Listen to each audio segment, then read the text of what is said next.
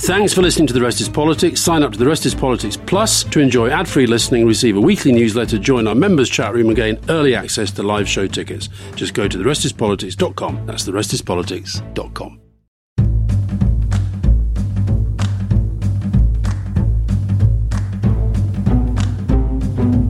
Welcome to The Rest is Politics with me, Rory Stewart. And me, Alistair Campbell. And Alistair, you're still in France, and I am still in Africa, with which a big apology, please, to listeners, because we're recording this on Monday afternoon. I have left my family. We're very, very lucky. We're on a safari in Kenya, and we've been looking at wonderful animals with a 5-year-old and a 7-year-old. But I've left them for 3 hours to try to find my way to an internet connection to record this. But that means that we are recording at a time when it's still not clear exactly what's happening in Conservative leadership. But my guess is, and I'm betting hard on this, and please, I'll be humiliated if I'm not right, that Rishi Sunak is going to be the only one who will cross 100 backers, which means Rishi Sunak will be our next Prime Minister. And I'm going to record on that basis. And if I'm wrong, you can all laugh at me. Well, you wouldn't. I mean, I think that would be harsh to laugh at you, Rory. I think I will be just reflecting on the fact that we will now have had 5 Conservative Prime Ministers in 6 years. It really is the sort of thing we used to laugh at Italy for.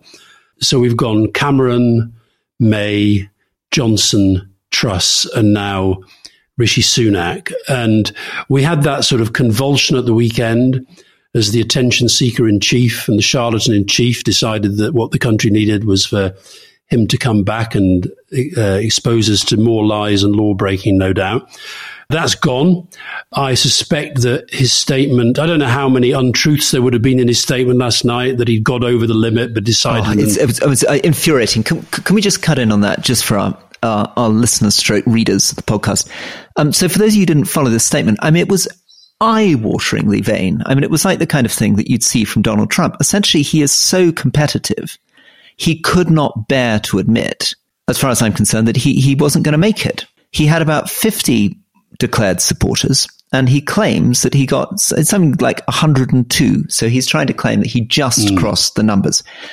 I don't believe it for a moment. I think the only reason that I can't imagine that there will be people who would have been backing Boris Johnson who would have been doing it secretly. The people who were backing Boris Johnson would have been doing it openly, looking for jobs in Boris Johnson's cabinet. So the reality is, unless he tells us differently, he probably only had about 50 out of the 350 Conservative MPs. Thank goodness. Right. So he had, less than a sixth of them. But he's also, I think the whole thing was, he did think deep down it might be possible, I don't know. But one thing we know about Johnson, that he loves being talked about, loves being the centre of attention, but also presumably has some self-awareness enough to know that he has a massive job on to rehabilitate his reputation.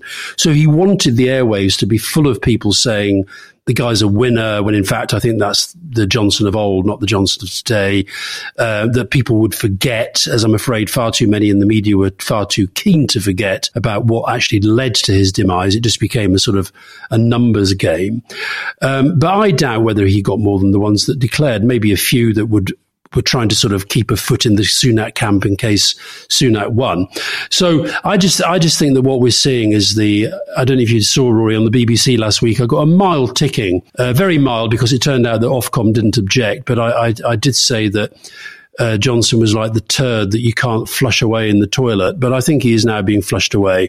And he said the other thing he said in his statement was that he would be back, and he saw himself possibly as a contender in 2024 or whenever. I mean, just go away. You're deluded. It's very Trumpian language, isn't it? It's very sort of Big Z, I'm very successful, I'm the biggest. I mean, so the last few days I've been overwhelmed by the number of people who suggested I should once again contest it. I've been attracted because I led our party into a massive election victory less than 3 years ago, and I believe I'm therefore uniquely placed to avert a general election now. I believe I'm well placed to deliver a Conservative victory in 2024. Tonight I can confirm that I've cleared the very high hurdle of 102 nominations, including a proposer and a seconder. I don't know why he put that in. I mean, including a proposer and a seconder. He had 102. Why was he struggling to get 2 people? Anyway, the whole thing was extraordinary. It's a sort of massive, sort of narcissistic, egotistic rant. There's therefore a very good chance that I would be successful in the election with Conservative Party members, and that I could indeed be back in Downing Street on Friday. Unbelievable. I believe I have much to offer, but I'm afraid that it's simply not the right time. In other words, he's at his Cincinnatus, except Cincinnatus famously is a very sort of puritanical Roman who went back to his plough. Boris Johnson famously set off to the Caribbean in the middle of the parliamentary working week. Did you not think that was extraordinary as well, that there was next to no commentary about the fact that what on earth was he doing on yet another holiday when Parliament's sitting? And what did the people of Uxbridge think about the fact that they have this guy who appears to be literally have zero interest in them whatever? Except whenever I watch clips on TV and people in Uxbridge are interviewed, they're all like, Boris, yeah, he's great. We're really good on Boris. Can't wait to have him back. It's extraordinary.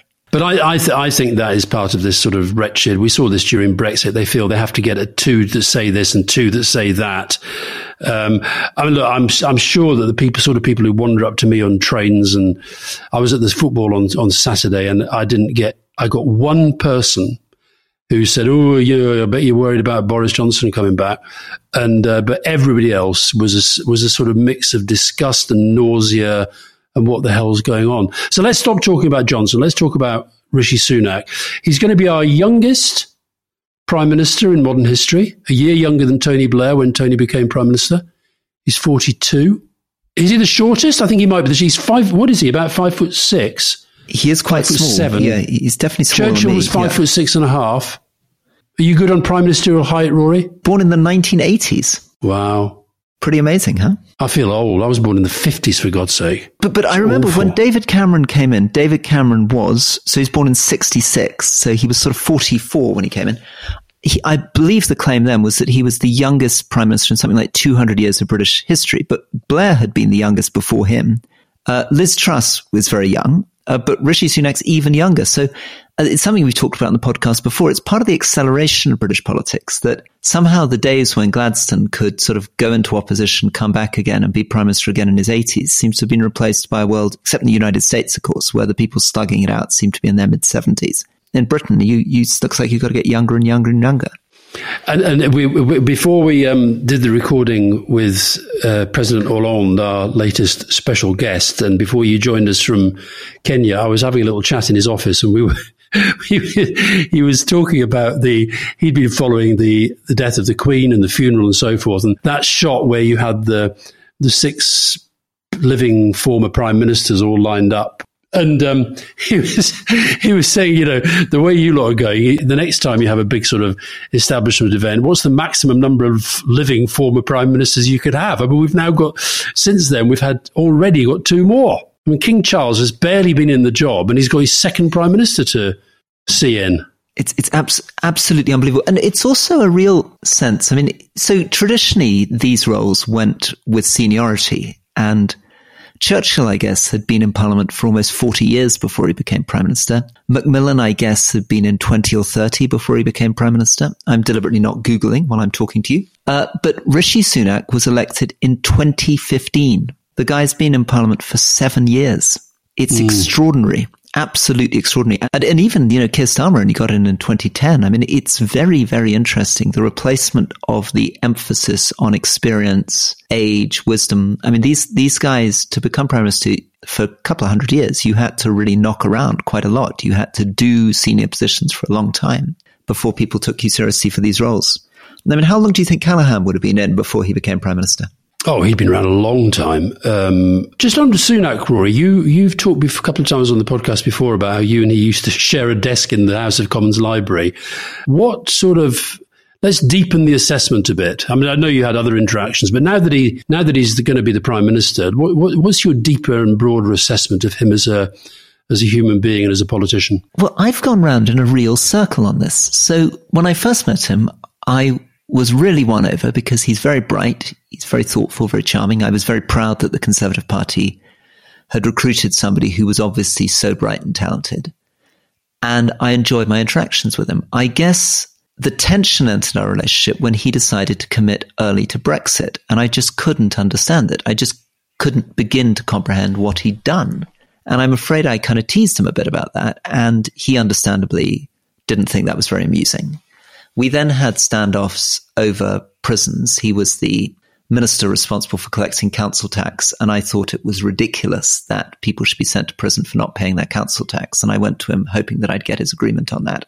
And we had a very strange argument for half an hour where he was, again, very, very clever, but I felt like I was in a sort of schoolboy debating competition. I didn't feel I was really able to get over, this is ridiculous. People should not be in prison for not paying their council tax, not paying their TV license. This is not what prisons are for when they're already overcrowded, 83,000 people in prisons built for 63,000. So that was, I guess, a low point. And of course, I was also felt very, very sort of negative towards people who joined Boris Johnson's cabinet, because I thought Boris Johnson was such a bad person. I mean, one of the reasons why I refused to compromise with him, refused to rejoin the Conservative Party, is that I couldn't bear the idea of running with Boris Johnson as leader. I couldn't bear to put a leaflet through a door with his photograph on to say that I think he'd be a good prime minister, let alone serve in his cabinet. I mean, actually, I had an interesting conversation with Boris Johnson just before he took over, where he got me into his office and said, in his very kind of charming, ebullient way, basically implied that he'd like me to continue in his cabinet. I don't know what he would have wanted me to do, maybe to stay as Secretary of State for International Development. And of course, knowing Boris Johnson, he might have changed his mind the next moment or might never have meant it anyway. But I had to say to him very clearly, I cannot possibly serve in your cabinet. I actually ran my whole leadership campaign saying I can't serve in your cabinet. Anyway, to cut to the chase, Rishi Sunak was prepared to serve in his cabinet, was prepared to be his Chancellor of the Exchequer. So that worried me too. All that said, my goodness, I've been through the ringer on alternative Conservative leadership candidates. And of course, at the end of the day, I have concluded that Rishi Sunak is by far better than Boris Johnson, better than Liz Truss, better than half a dozen of the other candidates who ran in the leadership, and is probably the only leading Conservative now that actually has the chance of being prudent, thoughtful, and restoring some degree of grown-up, mature management. So roller coaster on Rishi Sunak. No, I think that's really interesting, and of course I know what you mean about going through the ringer. I mean, a part of me, when Johnson threw his hat back in the ring, thought, "Oh, this is great for Labour," but at the same time, I felt physically sick at the prospect that actually we might have him back and we might have to be talking about him. So, Rory, let me just say once more: let's try not to talk about Boris Johnson anymore on this podcast. Let's focus back on Rishi Sunak. I tell you something. I've when I was presenting Good Morning Britain, I interviewed him one morning. I think it was during the Tory Party conference, and I had a sense of somebody very prickly and I'd heard this from people at the Treasury when he was there, very thin-skinned. Do you think he's fully aware? I talked last week about how people underestimate the gap between any other job in government and being Prime Minister. Do you think he has that bandwidth and that capacity to move up in the way that he's about to? Well, I guess we'll find out. I mean, 42, as I say, is very, very, very, very young. And unlike David Cameron or Tony Blair, who were the other two very young prime ministers that we've had in the last couple of hundred years, they had years in opposition to prepare, get their manifestos together, build the parties around them. And they had the enormous mandate from winning a huge election. I mean, Tony Blair, extremely able politician, right? Obviously extraordinary charisma, very good communicator. But part of what gave him that power is that he had delivered this incredible majority to a party that had felt in the early 90s they might never win again. So that allows you to silence the party. It means that in the case of Tony Blair, I can't remember, what was your majority again? That first time, 97? Oh, 100 it's one of the sort of historical fact I should know right off, but was it 179? I can't remember. Anyway, whatever it is, Dom's looking it up right now. Anyway, whatever it is, there's well over 100, maybe even 200 Labour MPs who felt that they owed their job to Tony Blair. And that's an incredible mandate. And that means even with all the divisions between the kind of left-wing Bennites and all the things that could have torn the Labour Party apart. So I think David Cameron didn't have that kind of majority, but he had taken out the Labour Party that felt as though they were unbeatable. The Conservatives had struggled very hard in the early 2000s, late 90s. So again, there were lots of MPs. When I came to the House of Commons in 2010, half the Parliamentary Conservative Party had been elected for the first time and felt they owed their seats largely to David Cameron. So that helps you when you're a very young Prime Minister. Rishi's coming in younger than all of them, but he doesn't have any of that stuff. Doesn't have any of that stuff happening. Nobody feels they owe their seat to Rishi Sunak. He hasn't won an unbeatable majority, and he's taking over a party that is so factionalized. As you pointed out last time we chatted, they're already, the ERG's already on maneuvers. Well, I was on over the weekend. I think it's fair to say that the Bring Back BORIS, I never actually say the B word, campaigners, they set up all these WhatsApp groups, which were remarkably easy for their non-supporters to access. And when I was on the train back from the football at Sunderland, where I'm sure you shared my delight at our amazing comeback, Rory, from 2-0 to 4-2. Extraordinary victory. Thank you. On the train back, I was in these WhatsApp groups, just sort of amusing myself at watching. But honestly, the stuff they were saying about Sunak was extraordinary. And I have to say, a lot of it was racist. What sort of things were they saying? Well, for example, all Sunak's ever done is look after the tech companies, and it's basically all about helping his fellow Indians. There was that sort of thing. There was just sort of, it was just nasty and unpleasant stuff. And it was this kind of cult of Johnson. It was very, very odd. And then you had one last night from David Campbell Bannerman, basically saying it was time for a new party now, that, you know, that this is really time to sort of clear it out. But you're absolutely right. He doesn't have that. People might, respect him. Some of these people might respect him, but he doesn't have that kind of loyalty that he's going to need. And I think what was coming through loud and clear, reading the exchanges on these groups, was the idea that it's going to be easy to bring the Tory party together. And you talk about the, 10, 11, 12 factions. I think it's very hard. And I think you said the other day that, it's going to have to be somebody of extraordinary charisma and a great communicator. I'm not sure he's got that. It's a very difficult job, isn't it? A very difficult job. I mean, he's incredibly able. I think he's got one big thing in his favor, which is that he clearly called out the mess that Liz Truss and Kwasi Kwarteng created, which will have given him a reputation for economic prudence and foresight. He is the person that the majority of MPs voted for last time.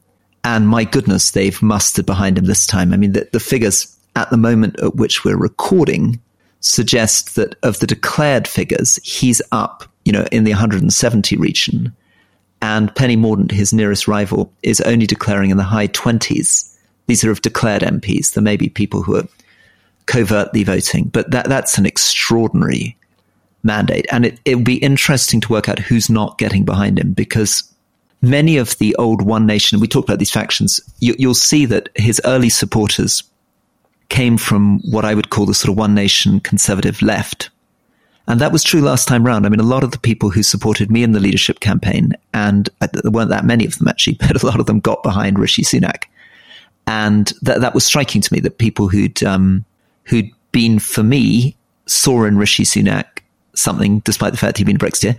But he's also got people like Suella Braverman, who's one of the kind of Spartan champions of the Brexit ERG right behind him. So he's managing at the moment to communicate to the left of the party that he's more thoughtful, more sensible, more grown up than Boris Johnson. But of course, the Brexiteers will be reassured that he voted Brexit. But the question is, can he keep that coalition together? Well, Steve Baker as well came out for him and made it very, very clear that he expects the ERG mandate, as he sees it, to continue to run. I also think, I think that once you get to the level that he's now at and the profile, so for example, there were lots of stories around during the Eat Out, Help Out to Eat Out to Help Out, where I think there was a sense that maybe he was, that didn't go as well as he wanted it to. I think some of his tenure at the Treasury will now come under greater scrutiny. And I wonder as well whether his, really vast personal wealth. I mean, there was $100,000 on a swimming pool quite recently. I think we're in a cost of living crisis when he's going to have to be taking, assuming he and Jeremy Hunt stays Chancellor, they'll be taking some very, very tough spending decisions. I wonder whether that then does play in a way that thus far it hasn't. And even the thing about his green card. And I do think your point, by the way, Rory, about the fact that he literally sat alongside Boris Johnson in that cabinet, knowing who he was, knowing what he was, knowing that what they were being told to say was lies. And he was the main guy. If you remember, during the election campaign, Sunak was Johnson's main guy on the airwaves. If Johnson couldn't do big interviews, Sunak was the guy who stepped in. So obviously, having knifed him and brought him down with Javid at the end, that sort of distances him from that. But frankly, I think Labour can really pin Sunak as part of the 12-year failure of the Tories. So all that's going to be really interesting.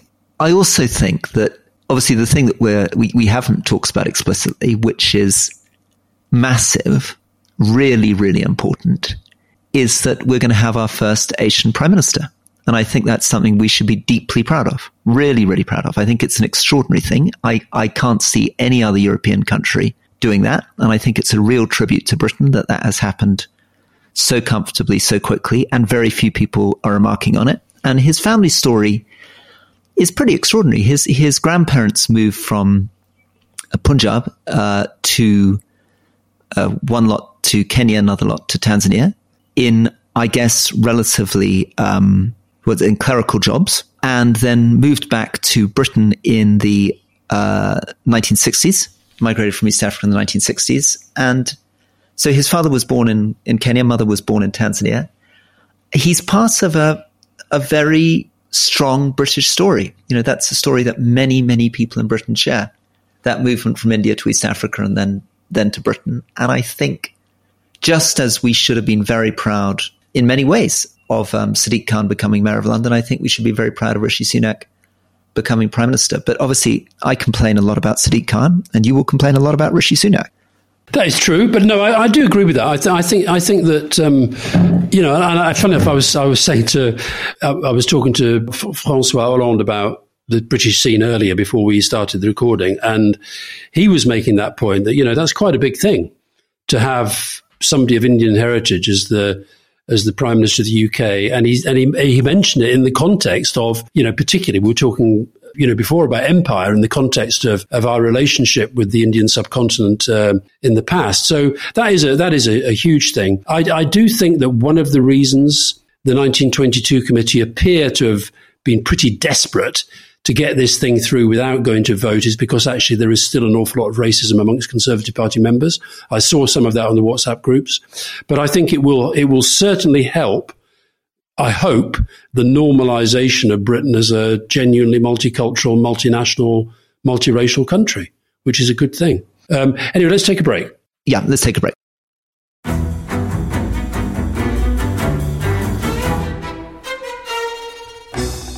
I'm Anthony Scaramucci, former White House Director of Communications and Wall Street financier. And I'm Katty Kay, US Special Correspondent for BBC Studios. I've been covering American politics for almost 3 decades. Welcome to The Rest is Politics US, brought to you by Goalhanger. Go on, tell us, were those donations you made, like Obama in 2008, was that idealism? Were you hoping to get something out of these campaigns that would serve your own business interests, for example? So I think this will either make this podcast incredibly successful, Katty, or people will be horrified and they'll shut it off right now because I'm going to be very real with you. The Obama donation, I had gone to law school with President Obama. We were not classmates. I was a few years ahead of him. It was 2007. He was then Senator Obama. I had a check in my breast pocket. I went over to the senator. I said, Senator, you and I didn't really know each other in law school, but I'm about to hand you a big check. Can I lie to my friends and tell them that you and I knew each other in law school? Well, Obama looks at me, had the best smile in American politics since Jack Kennedy. Forever. Yeah. He lights up. He looks at me and says, I'll tell you what, if you double the amount of the check, we'll take it back to Hawaii. Okay. And I looked at him. I said, you're done. I had another check in my pocket. I ripped it up. I doubled the amount of the check. And I'm going to tell you right now, I've been to more White House Christmas parties during the Obama administration than the Trump administration. In this pivotal year for the United States, democracy and world affairs, Britain's biggest podcast, The Rest is Politics, is launching stateside. Uncovering secrets from inside the Biden and Trump inner circles and how they shape the world's most important economy, but also the global economy too. New episodes are released every Friday morning. Just search The Rest is Politics US wherever you get your podcasts.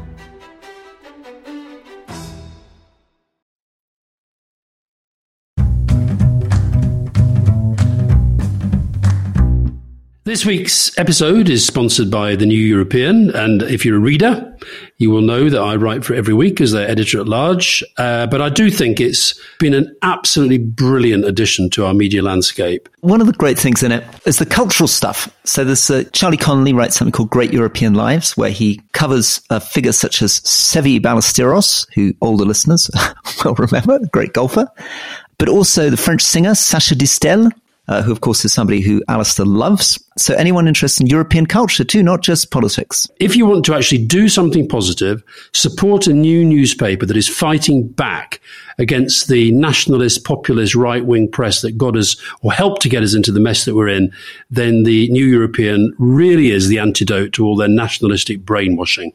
They've got a very special offer exclusively for Rest is Politics listeners. You can get full access to the New European digital edition for just £1 a week. Or if, like me, you love getting the actual newspaper delivered to your door, you get that as well for just £2 a week. That is less than the price of a coffee, and you'll have the satisfaction of helping support good, honest, high-quality journalism, which is quite frankly something we now need more than ever. And that is a point we also discussed with President Hollande. So subscribe today. Just visit www.theneweuropean.co.uk/trip, TRIP. That's www.theneweuropean.co.uk/TRIP. Welcome back to The Rest is Politics with me, Rory Stewart. And me, Alistair Campbell. And I should start, Rory, listeners might be hearing a bit of sort of background noise. It's because I am still in President Hollande's office. And, you know, we have to allow former presidents to carry on working, even if they're trying to be very, very quiet. Okay, so I just want to, if you hear shuffling of papers and envelopes and signatures. Thank you. And if you hear a weird noise in the background, that's because very kindly my hosts here in Kenya have turned on a generator to try to recharge my laptop. So I'm feeling a bit embarrassed towards the environment, but the solar panels weren't able to recharge the laptop for some reason. Okay, now back quickly. Right. So you were telling us about Nadim Zahawi. What was the Nadim Zahawi news? Well, Nadim Zahawi, who, as you know, I control all his movements. I'm inside his head all the time, as we showed in the video that we put out a few weeks ago. He wrote a piece yesterday for the Daily Telegraph, which he then tweeted. He confirmed his enduring love and support for Boris Johnson. And literally 2 minutes later, Boris Johnson announced he was pulling out. And as fast as you could say, I'm determined to get a job, whoever's Prime Minister, Nadim Zahawi then announced, I'm backing Rishi. It's a bit unfortunate because, of course, famously he became Boris Johnson's Chancellor, didn't he? And then he had to move within 24 hours to topple Boris Johnson. And then he had to put out a tweet saying that Boris had learned from his mistakes and he was a different Boris from the one that he'd known 2 months earlier. And now it's a terrible slope slipping back and forth. He did a tweet yesterday, which began with the words, when I was Chancellor. And I think it's a bit like when I say, as I often do, when I played football with Diego Maradona, I do know that I come across as a complete prat and I'm exaggerating my importance as a footballer. But for him to say, when I was Chancellor, I mean, he was there for about 2 minutes. Now, let me just put on the record. I really like Nadim Zahawi, and I'm sorry for him, and I'm sorry that all these things have happened. He is one of the most, he joined with me in 2010. He's one of the most lovely, warm-hearted colleagues, and I feel embarrassed that this has happened to him, but I think he's a great guy, and I'm sorry that he's getting stuck in this way. There we go. I have to say, it's a minor part of a bigger story. Just on Rishi Sunak, so we know a fair bit about him. We know about his kind of life story a fair bit. I'm sure there's more to come. We know what he was like as Chancellor of the Exchequer, but not in a very normal, I'm sure he wasn't enjoying spending billions on furlough schemes and so forth. We know that he's on the right of the Conservative Party. I've always seen him as one of these kind of sovereign individual types. That could be fair or unfair, I don't know. We know that he's from an incredibly wealthy family. But I don't have a clue, for example, other than the fact that he voted Brexit, I don't have a clue what his approach to foreign policy is going to be, what his view of the United States is, what his view of China is, what his view of Russia is. I just don't know what his foreign policy views are, and that's going to become quite important quite quickly. Will become very important. Just on the record, his parents are not incredibly wealthy. I mean, his parents, his father's a GP. His wife's family is the extraordinary story. His wife's father founded Infosys, which was, and is really the kind of founder of the amazing technology revolution in India. Built as CEO over, I guess, 30 years, this incredible global company from relatively modest beginnings. It's a pretty amazing story there. But you're right. He's married the daughter and heiress. It'd be like marrying Bill Gates's daughter or something. I mean, you end up with a huge fortune. I think it's £770 million is what they claim, but who knows what the numbers are. By the time you're that wealthy, it's quite difficult to make any sense of that at all. On foreign policy, he's not been foreign secretary, and this was the problem with Liz Truss. And again, like Liz Truss, he hasn't spoken much about foreign affairs, so it's quite difficult finding one's way towards that. I guess, like many Brexiteers, he will have made pro-Chinese comments because a lot of the Brexit gamble was about being able to swap slow growth in Europe for rapid growth in China. And of course, that bet is looking much more difficult now, isn't it? But we don't really know that much about him, whether he has a real, genuine political philosophy. And of course, he is coming in, you've said this before, he's coming in at an incredibly difficult time, politically, economically. His party, I think, is going to tear itself apart pretty quickly. And do you think look, this is me sort of looking way into a future that may come, may not. But let's just imagine that the Conservative Party does crash and burn again. We can't surely five prime ministers in 6 years. I mean, I think there should be a general election anyway, but they can't do it again, can they? Surely this has to be it in terms of changes of prime minister. I think they will definitely think this has to be it. And I think you can't keep doing this. But if it collapses again, I mean, I think people will simply give up, because the reason it will collapse again is that people have just totally lost any confidence that they can hold the party together. It'll become an unmanageable, collapsing coalition. One of the problems he's going to face is putting a cabinet together. Lot of quite talented ministers left over the last few years. Quite a lot more have signaled they're leaving. But I'd like to see, given his youth, that he starts bringing back some of the people who were ministers under previous governments. There are people like Nick Gibb, who's a very good education minister. Be nice to see brought back. Well, Rory, we could be here all day on that one, Rory. Well, really? You think there's a lot we can bring back in? I think so. Yeah, I think I think you and I are going to differ hugely on the record of the Cameron and May governments on education. But let's not go there, because we'll disagree disagreeably on that one. But what about Michael Gove? Do you think he should bring back Michael Gove? And do you think there's also a case for him bringing back Theresa May? I think he should bring back Michael Gove. He should make Theresa May foreign secretary. Would be a good, quick move. I'd like to see that. I'd like to see him bring in Mel Stride, who's chair of the Treasury Committee. I'd like to see the people that haven't been promoted that should have done, and I would have loved to see running for leader now. I keep talking about Gillian Keegan, who's Africa minister at the moment, but very, very talented. Alex Chalk, who's a lawyer, very smart, thoughtful guy who represents Cheltenham. There is talent there, and it'd be nice to see it brought in. What worries me is that a lot of ideologues without much substance have been promoted very, very quickly into the cabinet without much behind them.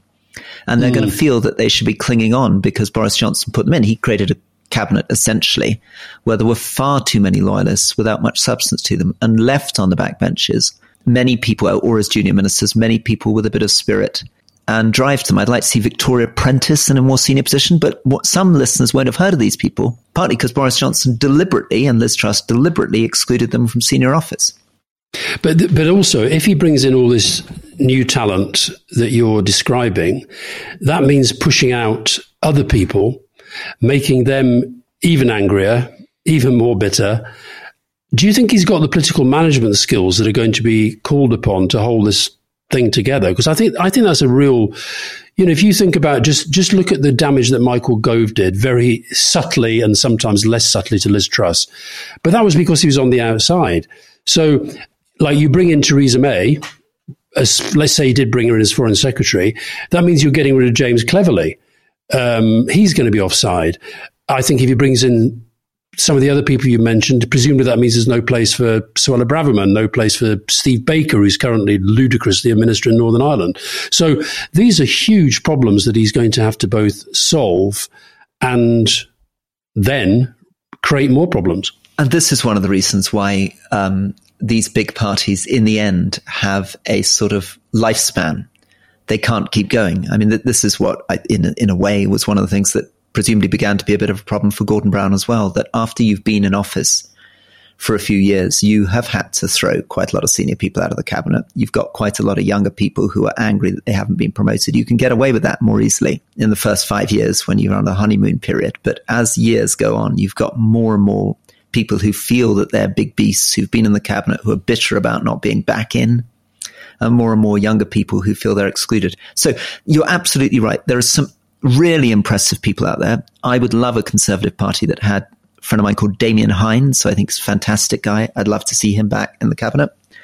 But trying to do that is going to cause problems. And if you add to that the factionalization, this point that I keep making, that there are now 12 different Conservative parties. There's a kind of Singapore Conservative Party. There's a Jacob Rees-Mogg Conservative Party, which is a sort of Victorian Conservative Party. There's the fragments of a pro-European Conservative Party. There's Steve Baker's Christian Conservative Party. All these types of parties pushing in different directions. There's the Libertarians. There are the Libertarians. There's the Liz Truss quasi-Courtaine Conservative Party. You've noticed the Institute for Economic Affairs, your great favourite Tufton Street think tank out there, saying the problem was that it wasn't implemented correctly. They keep saying that these decisions, these economic decisions were absolutely fine. They just weren't implemented correctly, which is... That is very Bennite. Very Bennite, isn't it? Yeah. It's the sign of the revolution. We weren't socialist enough. Yeah. Well, we'll see. We shall see. It's going to be very, very interesting to see how Rishi Sunak beds in, as you say, to see what his team is, who he surrounds himself with, and also how the Labour Party reacts to it and how the other parties as well. But I just hope to God we have a general election sooner rather than later, because I honestly, it's so nice to be in France, Rory. I know they've got massive problems at the moment, but it feels quite sort of stable and normal, and there's no freneticism going around the place. How's Kenya? Well, Kenya's got some trouble. I mean, we should talk about this sometime. I mean, Africa in general is at the receiving end of all the horrors of the world. And as Britain and Europe and the United States hit economic problems and feel poorer, they're going to be providing less and less assistance at exactly the moment when we need debt forgiveness here. We need massive development programs. We need real thought about food security in Africa, climate change. I mean, here in Kenya, I'm in a place where there's barely been any rain for 3 years. You can see that all the cattle have got their bones sticking out of their flesh. I mean, it's pretty bleak. And that's much worse up in Somalia and northern Kenya. Well, Rory, I just want to say, if you read volumes 1 to 8 of my diaries, you will find many accounts of me breaking into holidays to the annoyance of my family, and I do not recommend that you do it too often. So thank you for breaking into your holiday today. We've recorded, this is the main podcast. We've recorded a Q&A, which will be going out later in the week. We've recorded an interview with President Hollande, and tomorrow I shall be flying solo, insisting that you have your holiday, when I do an interview with the former Australian Prime Minister, Julia Gillard, which will be going out in the near future as well. So have a nice holiday. And try not to worry about either the podcast ratings, they're doing very, very well, Rory, not to worry, and or the future of the country, which is not doing quite as well. Merci. Au revoir. À bientôt.